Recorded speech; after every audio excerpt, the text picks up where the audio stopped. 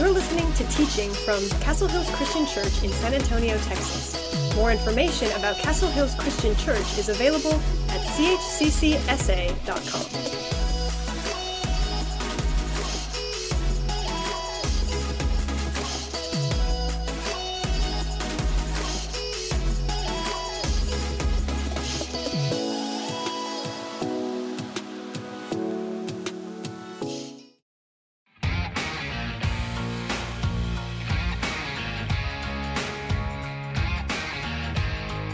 There are opportunities to worship God everywhere, but they might be easily missed.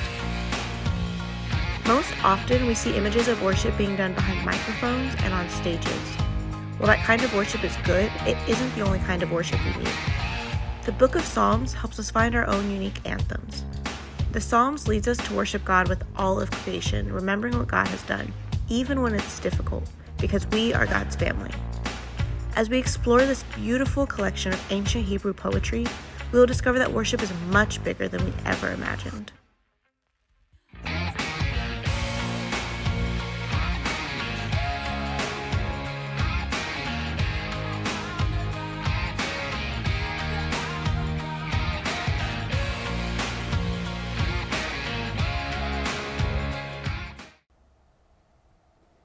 What are you a big critic of? Some of you, when it comes to coffee, you're pretty particular and you have strong opinions about that. And when you taste bad coffee, you can definitely tell us about it. Maybe it's food. You can taste something, this has too much salt or doesn't have enough salt or it doesn't have enough flavor. Maybe it's music. You're highly critical of music and you have strong opinions about this. Maybe it's books. When you read books, you have strong opinions about this author or about how he wrote this book or how she wrote this book. Maybe it's sports. Now, some of you can be pretty critical when it comes to sports. Coach, what were you thinking when you called that play? Why didn't the player make that play? I mean, all he had to do was catch the ball. And sometimes we're pretty critical when it comes to our spouses. We can point out everything that's wrong with them. When it comes to politics, we can be pretty critical. We can point out everything that's wrong with the other side and why they're going to cause the destruction of this nation. Some of us, we can be pretty critical of ourselves at times, right? Sometimes we're our biggest critic. We've been in a series called Anthem, and we've been talking about worship, and we've been studying through the book of Psalms and looking at some of the different Psalms, and we've said that worship is a lifestyle. It's not something that we just do on Sunday mornings. It's not just singing a few songs, but it's what we devote our life to is being in God's presence and pouring our heart out to Him. And there's private worship. There's worship that we do just with God and ourselves. But there's also corporate worship, and that's where we come together as a church family and we worship. We can do that in small groups. We can do that in larger groups. And what I found is sometimes when we're in corporate worship, it's really easy to be a critic. We can be critical pretty easy. We can come in with our grading pen and we can go through and we can say, well, the sermon, it was maybe a D+. I wish that he would preach something that was a little bit more uplifting. I wish that he had more hair on his head, or I wish that he wore a bow tie, and I wish he looked this way. Or the songs. I'll give that a B+. We sang most of the songs that I liked, but there was a few that we didn't, so I'll give that a B+. The chairs and the temperature. I wish we had lazy boys in here, and I wish that they would just set the temperature exactly how I want it to be. And so I'll give that, I don't know, a C-, I don't know, C+. Oh, communion. Let me give that a B+. I wish the bread tasted a little bit better. And we can go throughout the whole service and we can just have our grading pens and we can kind of put an A, B, C, D, or F. And in the process of doing that, we're so busy grading that we actually miss out on really worshiping God. We miss out on worshiping God because we are so looking for something wrong that we actually miss God's presence. Some of you, maybe you're not a critic, but maybe you're more of a consumer. Maybe you have strong opinions about how things should be. Maybe you think the service is all about your preferences and all about your wants. Well, I wish that you would only preach exegetical sermons because that's what I enjoy. And I wish that you would always dress up in a suit and tie because that's how I think a preacher should look. Or I wish that you would sing songs off of K-Love because those are the songs that I hear during the week. Or I wish you would sing more hymns because those are the songs that I grew up with. Or I wish that you didn't have drums, or I wish you had more, I wish you'd play songs with more drums, or I wish the bass was loud, or I wish the bass was softer. I wish there was more pew chairs, or I wish there was more tables. I have a preference for one or the other. I wish that you made church exactly how I want it to be. Well, we all have preferences, right? I have preferences, you have preferences. We all have things that we like and don't like. But what if worship isn't about us? What if worship isn't about us? Francis Chan said this. He said, a random churchgoer says, I really didn't like worship today. His response is, that's okay, we're not worshiping you. That's okay, we're not worshiping you. And I think that's a great reminder, right? When we come together, whether we're worshiping at home with our family or whether we're worshiping in a building or whether we're worshiping outside, worship is not about us. And I've fallen into this category. Sometimes I've been a critic and sometimes I've been a consumer. But what if we actually began focused on being a participant of worship? What if we began to think about how I can participate in worship? Satan does not want you to be a participant. He wants you worried about chairs, and he wants you to be worried about temperature, and he wants you to be worried about singing this song or that song. He doesn't want you focused on God. Psalm chapter 33 says this, let the godly sing for the joy of the Lord. It is fitting for the pure to praise him. Praise the Lord with melodies of the lyre. Make music for him on the 10-string harp. Sing a new song of praise to him. Play skillfully the harp and sing with joy. For the word of the Lord holds true, and we can trust everything he does. What if we as a church, what if we're just so focused on praising God, singing to him, worshiping him through studying Scripture, through communion? What if our focus was on that? When you're playing instruments, and I don't play instruments, but I have several family members that do, they practice and they have to focus on what they're playing. Well, what if when we came into corporate worship, our sole focus wasn't about all the other little things, but just simply on coming into the presence of God? Have you ever thought, why are you here today? Why are you watching today? Did you come because out of habit? Or did you come because someone encouraged you to do so? Or did you come because maybe you're hurting and it was really a rough week and you're looking for something to uplift you, to kind of bring you a spark? Or did you come because you thought there might be the possibility that you might experience God in some capacity? I want you to turn to your Bibles to Isaiah chapter 6. We're going to see someone who encountered God in worship. It takes place in the temple, and that's the place that God chose to represent himself, represent his presence on earth at the time. And I love the story because it starts off just like any kind of ordinary worship service. And it's like God just says, Isaiah, I want you to see what happens in heaven when you worship. And Isaiah describes the encounter. It's in the year that King Uzziah died, which doesn't mean a whole lot to us. But we need to realize that King Uzziah was a really great king. He served for about 53 years in Israel.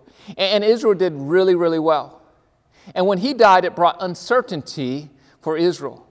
Not only that, but King Uzziah was Isaiah's friend. King Uzziah went to Isaiah for advice. And so I can't help but think Isaiah was grieving. And it was a very uncertain time. And so Isaiah comes to worship, and he has this encounter. And Isaiah, it reads this way, it was in the year King Uzziah died that I saw the Lord. He has this encounter with the Lord. And he was sitting on a lofty throne, and the train of the road filled his temple. Attending him were mighty angelic beings, each having 6 wings. With 2 wings they covered their faces, and with 2 they covered their feet, and with 2 they flew, and they were calling out to each other, Holy, holy is the Lord of heaven's armies. The whole earth is filled with his glory. catch this. Why we worship is going on in heaven. They're worshiping as we worship is going on in heaven. And catch this, they were calling out to each other. And why we worship together, whether at home, outside, inside, it doesn't matter. While we're worshiping, it can actually encourage others. We're reminding each other that we have a God that's holy. Holy, holy, holy. And the whole earth is filled with His glory. And so while worship is for God, and we're pouring our hearts out to Him, our worship actually encourages others. If you continue reading, starting at verse 4, it says, their voices shook the temple to its foundation, and the entire building was filled with smoke. And then I said it all over, I am doomed. I'm a sinful man. I have filthy lips. I live among people with filthy lips. Yet I have seen the King, the Lord of heaven's armies. And then when the angelic beings flew to me with a burning coal, and he had taken from the altar with a pair of tongs, and he touched my lips with it, and he said, see, this coal has touched your lips. Now your guilt is removed. Your sins are forgiven. Then I heard the Lord asking, whom shall I send as a messenger to these people? Who will go for us? And I said, here I am, send me. As you reflect on these 3 verses, let me give you 3 quick points. Once we've seen the King, once we come into the presence of God, we can't help but worship. We can't help but worship. Once we come and we actually have an encounter with the King, we're not going to be a critic. Once we have an encounter with the King, we're not going to be a consumer. We're going to come and we're going to pour our hearts to God in prayer and in song and as we study Scripture. All of these things don't matter. Being a critic, being a consumer, doesn't matter. We get an opportunity at worship to be in the presence of the God who made this earth. And so point number 1, once we've seen the King, we can't help but worship. Secondly, once we've seen the King, we confess our sin. Once we get into God's presence, we can't help but see our sinfulness. We realize He's holy and we're not. Isaiah has this encounter and he realizes, whoa, I don't deserve to be here. And when I'm praising God, I see this reflection of all the places that I've fallen short. But if you look at verse 7, when we meet the King, we realize that God has removed that guilt from us, that we are forgiven. And when we come to Him and we confess our sin, we say, God, I'm a sinful individual. I'm a messy individual. And God says, you know what? Jesus died on the cross for you. He died on the cross for you. He loves you. He wants the best for you. He died on the cross for you so that you could have eternal life. He showed you grace and He showed you compassion. And so when we worship, we see our sinfulness, but we also realize that there's grace. And then lastly, once we've seen the King, we go where He sends us. We can't help but want to serve. We can't help but want to participate. We can't help but want to be a light to other people. You know, one of the people that I've seen lately that God has just been transforming his life is a guy named Adam Carver. And Adam's been meeting God. And Adam's one of the first people to raise his hand. If we need somewhere, if we have an area that needs help, Adam says, hey, I'll do it. Adam, when we were doing the drive-in service for the last year, Adam was one of the first people to volunteer. Hey, let me help you take down the tents. Let me help move things in. And because Adam keeps on worshiping God, he can't help but want to serve God. And I think that's us as well. When we worship God, we say, God, you put me wherever you need me. Help me serve out into the community. Help me serve food at West Avenue Compassion. Help me volunteer at Acts of Hope. Help me help kids at Ransom Life. Help me drive my car with Meals and Wheels. Help me start a life group in my neighborhood. Help me, Lord. Send me wherever you need me to serve you, whether that be on this campus or out in our community. So I just want to challenge you as we have corporate worship. What are you doing to prepare for corporate worship each Sunday? What are you doing? Ask yourself, do you have the right heart as you walk in here or as you're watching this? Ask yourself, am I a critic? Am I a consumer? Or am I a participant? Am I ready to participate and meet God? Jesus, thank you for your gift of dying on the cross and giving us eternal life.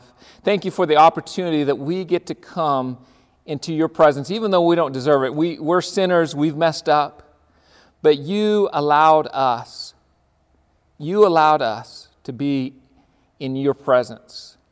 You forgave us of our sin.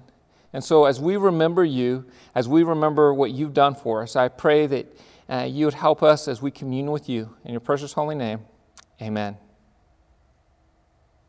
I want to give you 3 next steps as your for this week. First of all, I want to ask you, will you take the Zero Criticism Challenge? For the next month, I want you to, especially as you come to worship, I want to challenge you not to criticize everything. Not to criticize everything. And not only when it comes to corporate worship, but I also want you to try to apply this in different areas of your life. When it comes to your job, when you feel like criticizing it, don't do it. Zero criticism for 1 month. When it comes to your kids, instead of criticizing them, say an uplifting word. Don't criticize your kids. When it comes to your spouse, don't criticize them. For 1 month, let's try not to criticize other people and criticize the things that's going on. Instead, when you're thinking about being critical, instead say something that you're thankful for. Second next step, prepare your heart for corporate worship. That means maybe going to bed early or earlier. That means maybe waking up a little bit earlier and reading a passage of Scripture and saying, God, prepare me as I move into corporate worship. And thirdly, be thankful that we get to worship together, whether in our homes or outside or together in our buildings. Let's not take this for granted.